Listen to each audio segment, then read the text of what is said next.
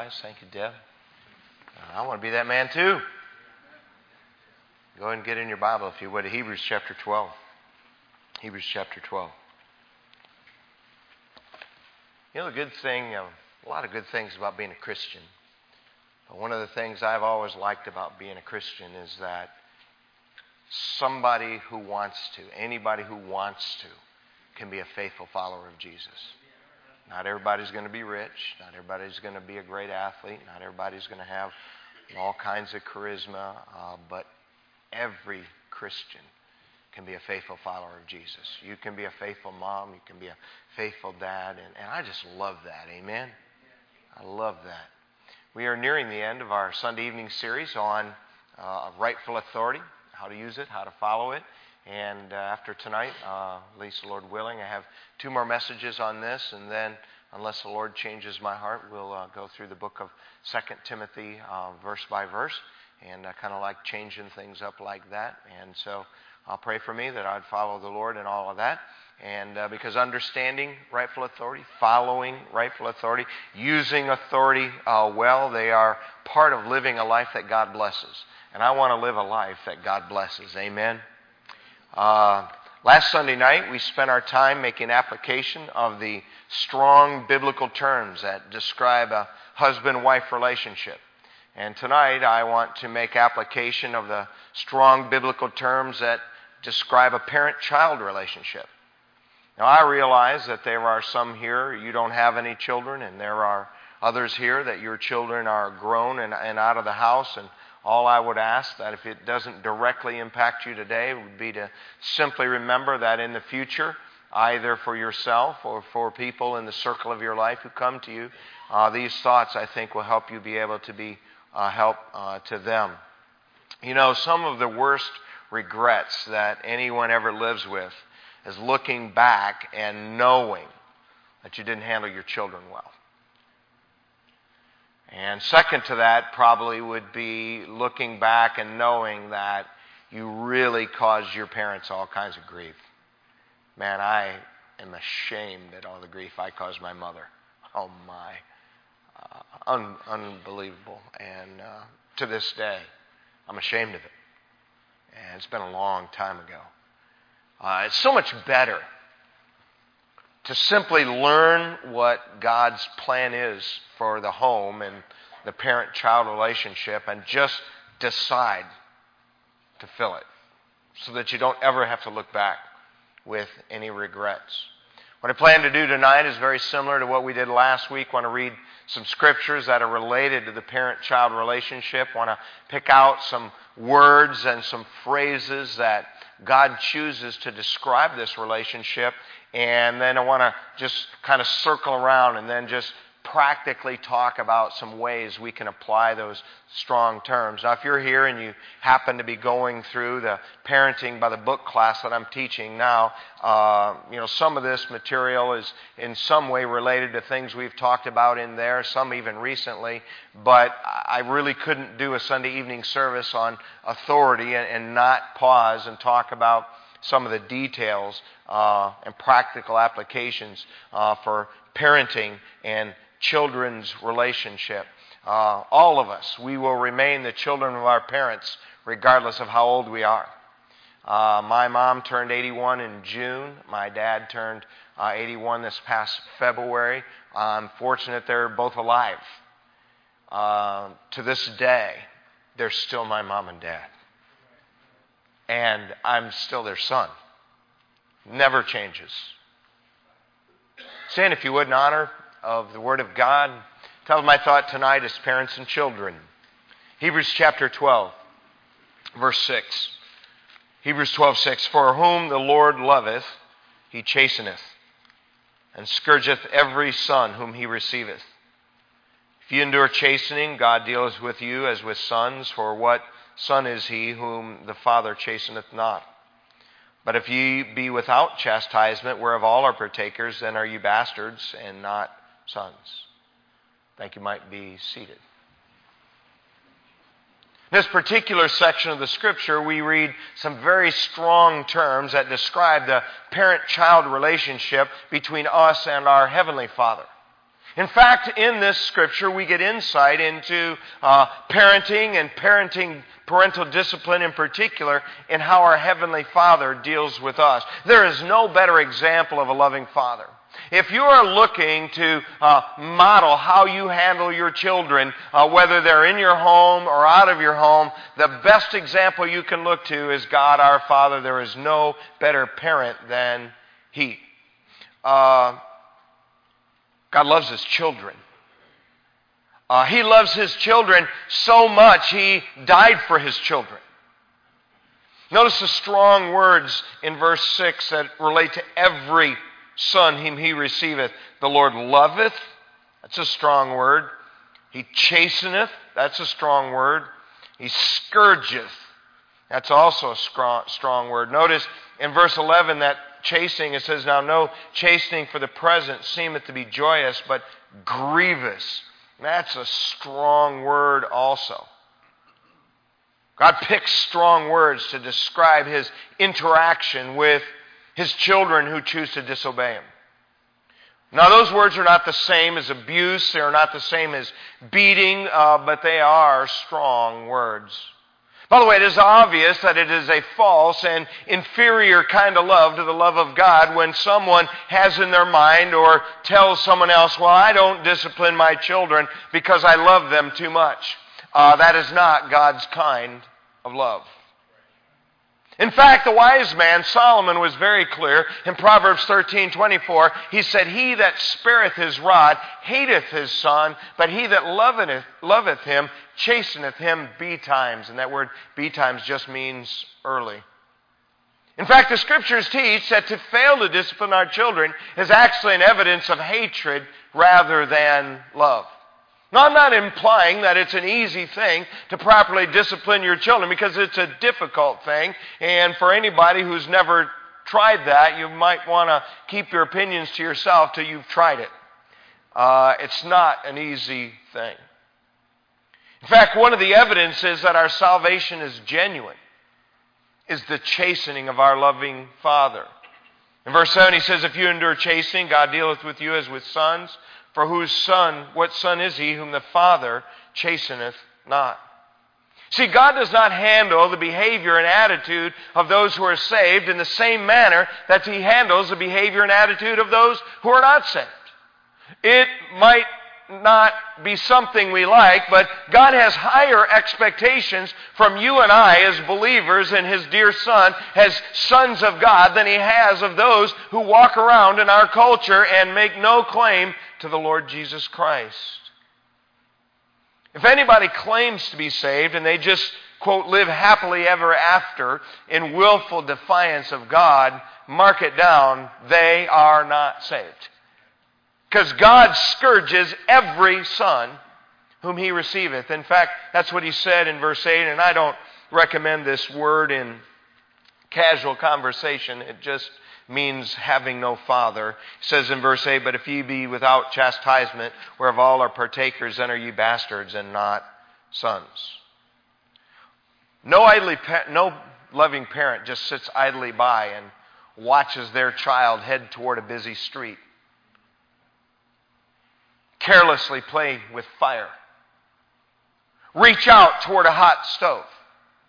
Every loving parent sees what their child does not see. They see the pain and the destruction that is in the future by those things, and they immediately reach out and stop that child in their tracks. The child doesn't understand that sin, wherever it is found, always brings forth death. And God, who loves His children and doesn't want our future to be compromised and painful, always reaches out to His children to stop us from our sins before it brings even more pain and death. He disciplines His children. And God has any and every means at His disposal to get the attention of His children, to attempt to modify our behavior, our attitudes, or our heart.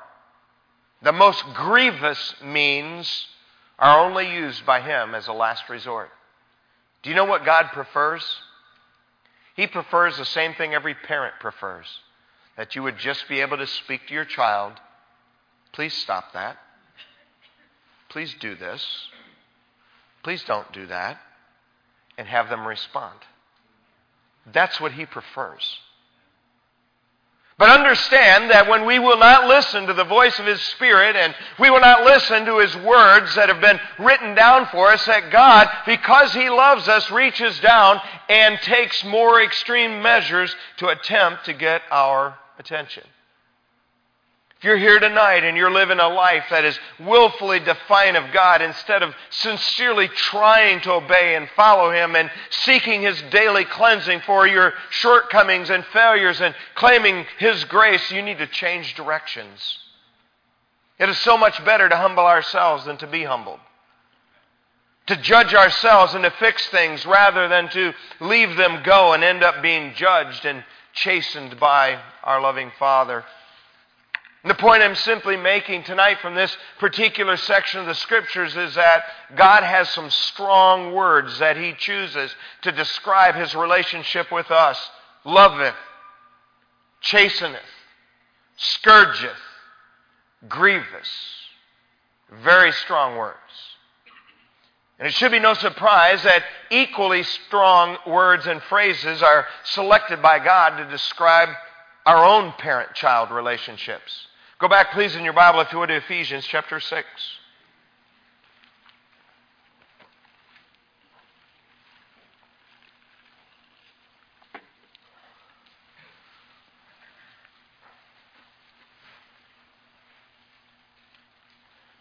Ephesians chapter 6. We're going to look at some strong words that he uses here, again, in the parent-child relationship, and that was really good. I thought I stuck a marker in my Bible, and I didn't. Ephesians chapter 6, verse 1 says this, Children, obey your parents in the Lord, for this is right. Honor thy father and mother, which is the first commandment with promise, that it may be well with thee, and that thou mayest live long in the earth. And ye fathers, provoke not your children to wrath, but bring them up in the nurture and admonition of the Lord. Notice the strong word that God begins with in verse 1. Children, obey your parents in the Lord. Boy, it's a 4-letter word and we hate it. But yet it is a word that God chooses to describe a child's interaction with their own parents. To obey means to fulfill a commandment or instruction, to comply with. And children are to obey their own parents as long as you're in their home. And this is a command specifically to children. Has nothing to do with children obeying all adults. That was an American cultural tradition. The Bible does teach that children ought to respect their elders, and particularly those who are elderly, but respect and honor are different from obey. I hope every person living under the roof of your parents, whether you're here or 5 or 15 or 20, I hope that your relationship with them while you're under their roof is characterized by that simple 4-letter word, obey. And when you don't want that kind of relationship with your parents, move out. Because God has a different word to characterize your relationship with them at that point. It's in verse 2. He says, honor thy father and mother, which is the first commandment with promise. And here Paul quotes the 5th of the 10 commandments, the only one of the 10 commandments that is strictly positive. 8 of them are all negative. One of them, about the Sabbath, is positive and negative. And this is the only one of the 10 commandments that is strictly positive. And God attaches a promise with that positive commandment. Honor your father and mother because it will affect how long you live. Now, if I were to ask you to lift your hand, if you would like to have a short life, there would be no hands that go up. Every one of us simply desires to live as long as God would allow us to live. And one of the things that will certainly shorten your lifespan and mine is to dishonor our parents. Now, this is not a promise to live to old age. It's a promise that we will always live longer if we honor our parents than we ever will if we dishonor them. Honor is a strong word. It means to have high respect for, to give a good name, to give glory, recognition, distinction. And every child are charged by God to honor their parents as long as their parents are alive. That means I'm supposed to honor my parents. Now that means different things for all of us. My parents happen to be 200 plus miles away, but as best as I am able from 200 miles where God has placed me, I need to honor my father and my mother. Let me ask you, if you are living under the roof of your parents, does obedience characterize the way you interact with them? So, Brother Wally, I'm 18. Wow, that's impressive. Well, you've made it 18 years, your parents didn't kill you yet. Obey your parents or move out. I'm not implying parents ought to treat an 18-year-old like a 5-year-old. I'm just asking you, if you live under your parents' care, does obedience characterize your interaction with them? And if your parents are still living and you're out on your own, does honor characterize the way you interact with your parents? It's a strong word. In fact, God doesn't just use strong words to describe a child's interaction with their parents. He also uses strong phrases to describe the parents' interaction with their children. Did you notice them there? And he begins in verse 4 and he says, "Fathers, provoke not your children to wrath." That word provoke is a strong word. It means to move to anger or overreaction. To cause someone to have an extreme response. See, God has charged you and I as parents to know the load limits of our children. And to be careful not to cross them unless there is some extreme circumstances where we need to cross them. Proverbs 19:18 says, "Chasten thy son while there is hope. Let not thy soul spare for his crying." It is so important that you and I as parents determine when we discipline our children and how far it goes. And if we use their tears or lack of tears as our starting and stopping point, we will never effectively discipline them. Because some kids cry easily and other kids don't cry at all. And we will either overdo or underdo discipline if we allow what they do to control what we do. And it's not just provoke not your children to wrath is a strong phrase. Notice the other phrase that he uses there, and by the way, especially for fathers, both parents, but for fathers, because fathers more than anyone picture God, he says then, bring them up in the nurture and admonition of the Lord. Bring them up in a balanced manner. Our children need both nurturing and admonition. To bring them up means to rear to maturity, to discipline, train, protect, raise them. To nurture speaks of tenderness and compassion and mercy and grace and patience and love. Admonition speaks of discipline and justice and holiness and righteousness. And if every child doesn't get this balance of nurturing and admonition, they will always struggle to be a balanced adult and have to balance themselves later. And as I said earlier, though this instruction applies to both parents, these strong phrases, God focuses this instruction on fathers because every father here, whether our children are still in the home or not, have special responsibility to God. It is a terrible scourge on our culture that it is so common for fathers to abandon their responsibility to their own children. That's terrible. Terrible. Let me ask you as a parent, do not provoking them to wrath and bringing them up in the nurture and admonition of the Lord, do they characterize your parenting style? If they don't, please repent and change directions while you have opportunity. One of the worst things to live with is regret. That's why we need to seize today. Find out what the Lord wants and do it. And so what I want to spend the balance of my time doing is just, like last week, talk about some practical pointers to help children and parents fulfill these strong terms that describe our parent-child relationship. The first two, I'm just going to basically make statements because it's sort of what I said. Number one, children, obey your parents as long as you're in the home. I realize in our culture it is common for children to stay in their parents' home oftentimes till 22, 23, 25 years old. And by the way, I recommend that. As long as your children are basically following the Lord and pursuing getting a skill or an education, I see no problem with it. I recommend it. But obey your parents while you're in the home. You cannot be right with God when you're not sincerely attempting to be right with your parents. Listen, any sensible Christian wants to be right with God.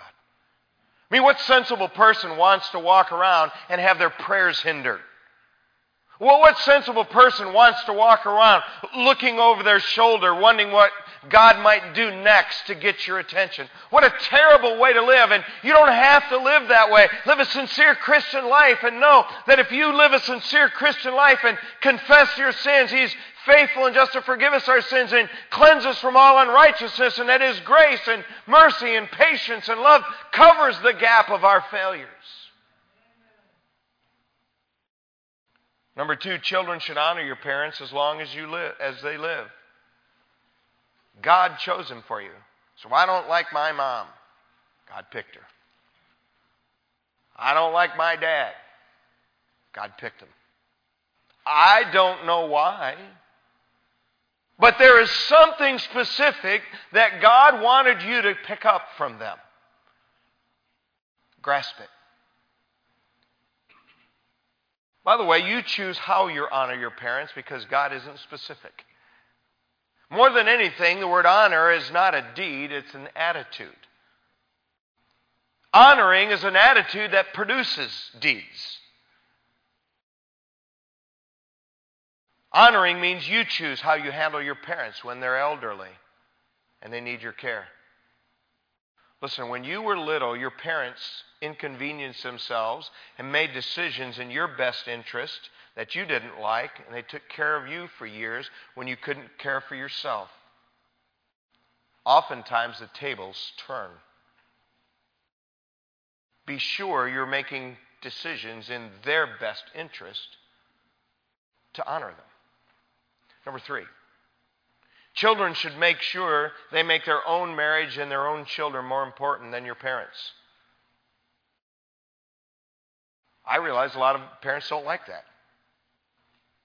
Fact of the matter is a lot of parents, they never developed any healthy hobbies, any healthy ministries, any healthy relationships, and their entire life was poured into their children. And so when their children are gone, they're in trouble.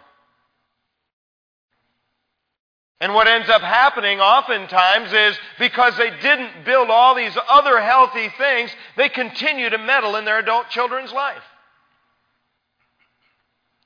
Make sure you make your own marriage and your own children more important than the relationship with your parents. Don't let your parents manipulate you into prioritizing them above your own spouse and your own children. Hey, grandparenting is a special relationship. We had our 2 over the other day. Sharon wanted to spank them already. I said, no. They're just babies. Lighten up.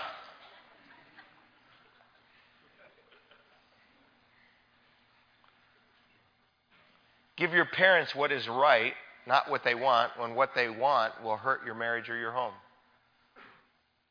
Let me just be extra clear. There is time in every life for the Lord, our spouse, our children, and our parents. And if you don't have time for your parents, then you are spending some time on something that you are not supposed to be spending time on.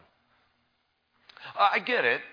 There is no relationship we ever spend as much time as we want to spend. That's life. But you have time for all the things that God put in our life to enrich our life. And one of them is a relationship with your parents, lifelong. Number 4, children need to remember that your parents are not your enemies. They love you and want something good for you. That is especially true when you're a teenager. I used to think my parents kind of were really out to get me. In reality, I was just too dumb to realize they saw things that I didn't see. And when you think parents are your enemies, you're always going to make bad decisions in how you interact with them. Number 5. By the way, it's all free advice. You, in the end, when we pass the plate, you don't give the money to me, you're giving it to the Lord. Now, if you want to give me money, please give it to me, because if you give it to her, I'll never see it. Number 5, parents need to be careful what you ask for and expect from your children when they're in your home. Say, why? If they're in trouble with you and God for disobeying you, you need to be careful what you ask for. I want to let that sink in. Because so many of the things we ask for flippantly, we ask for in anger, and that is not good when it's trouble for them if they disobey. Some expect too little, others too much. You know, one of the best things we can ever do is simply remember what it was like to be their age.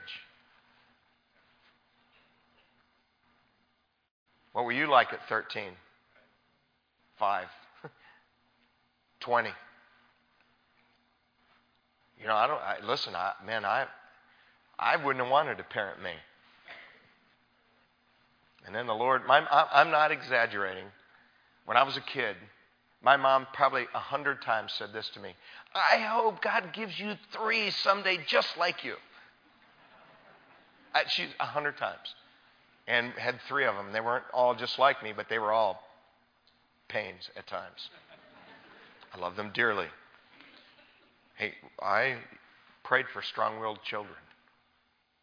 And by the way, I recommend you do too. Because if you're going to do anything in life for God, or you're going to do anything in life, period, you're going to have a strong will.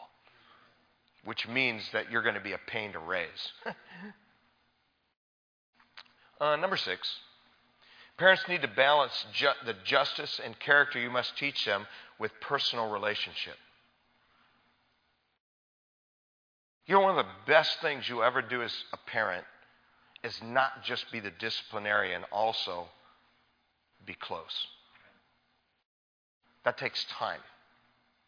I mean, there's lots of ways you can do it, but more than anything, and when we were raising our children, we didn't really get to watch television. I mean, there was just too much going on. I miss having so much going on. I'm sick of watching a couple hours of television. Although I do like America's Got Talent, right? Sometimes. And I hate Project Runway. Ooh, what a passion. Ungodly thing. But that's a problem in my home. Pray for me. But your discipline and your character building will be much better received if you really have spent the time to be close. Number 7. Parents need to be consistent when you discipline your children. How? How much? What kind? You know the reason that people have the terrible twos? Because parents laugh sometimes when kids do something, and then the next time they turn around and discipline for it. Can I make a suggestion to you? It ought to never be funny when your child says no to you. And you won't have any terrible twos.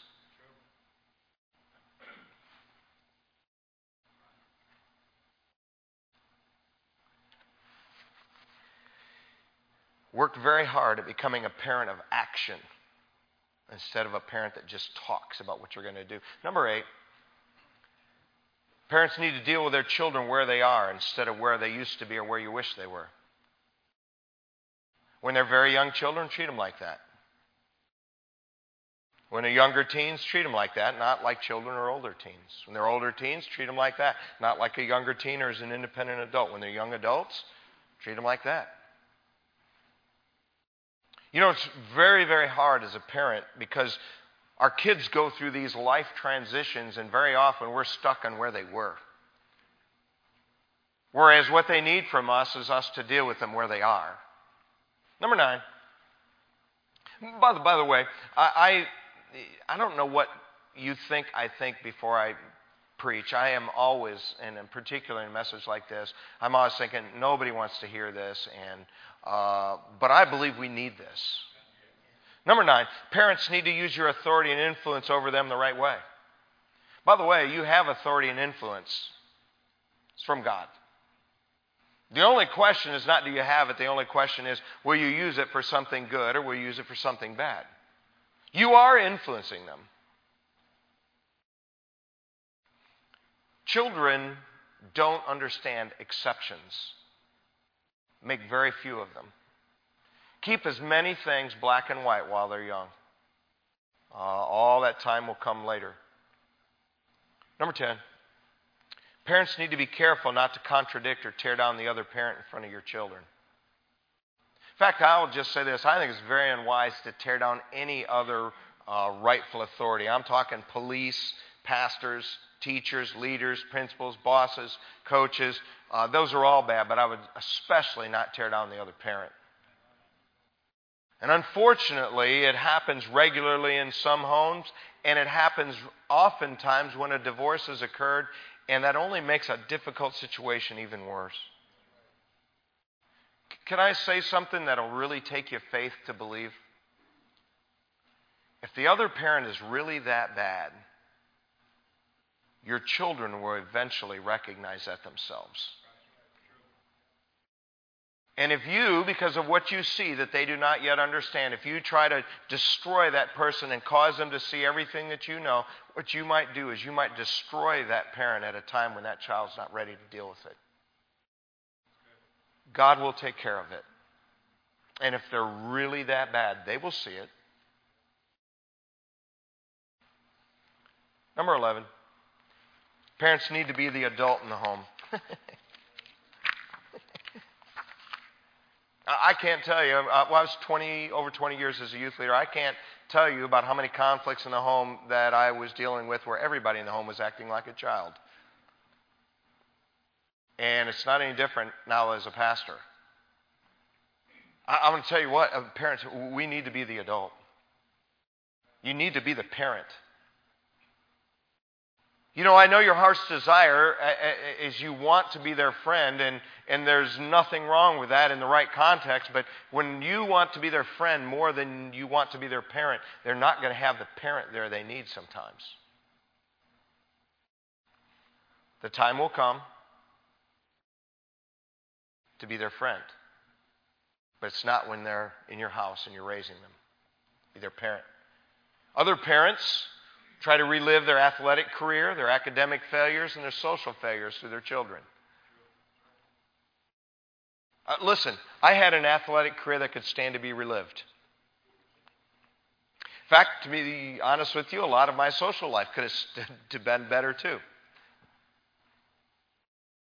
Even when I had hair. But it's not my job as a parent to relive my life through my child. It is my job as a parent to recognize the life God gave them and to point them to that. We never pointed our children to be in the ministry.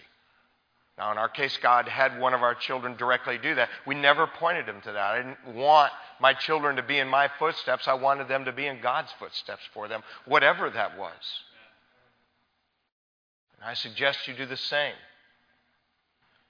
God's life for them is much better than the life we think for them. Number 12. So you got a lot of points tonight. Well, yeah, but I've still got 3 minutes. Number 12, parents need to let your children have more and more input on decisions and conflict resolution as they get older. Can I share with you one of the worst parenting techniques you'll ever have? Let your children make no decisions for themselves. Let them not be involved in any conflict or whatever happens, and then expect them when they leave your house to be able to handle themselves. Listen, someday when they get married, they're going to have conflict. It's inevitable. And they're either going to handle it well or they're going to handle it poorly, and you're going to either prepare them for that or you're going to cause them to go through a long learning curve in their marriage. And so when you have disagreements with them, talk to them. Work with them. Help them learn how to resolve things. That's a part of a healthy adult life. In the end, you're the parent. Make the decision, but having them involved helps them. And lastly, number 13. Parents need to let their children leave home and make their own marriage the most important relationship in life.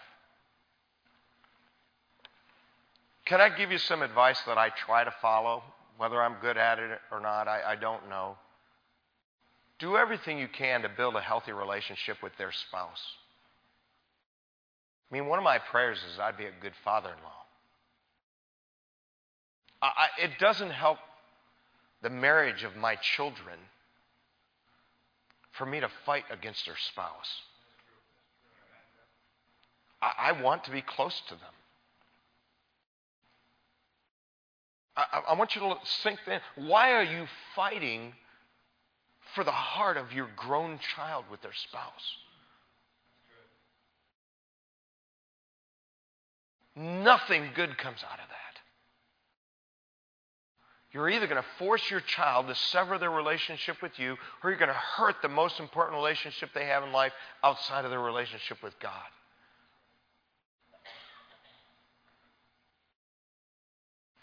I'm biased, but I love my daughters-in-law. They had bad taste in men when they were younger, but so did my wife.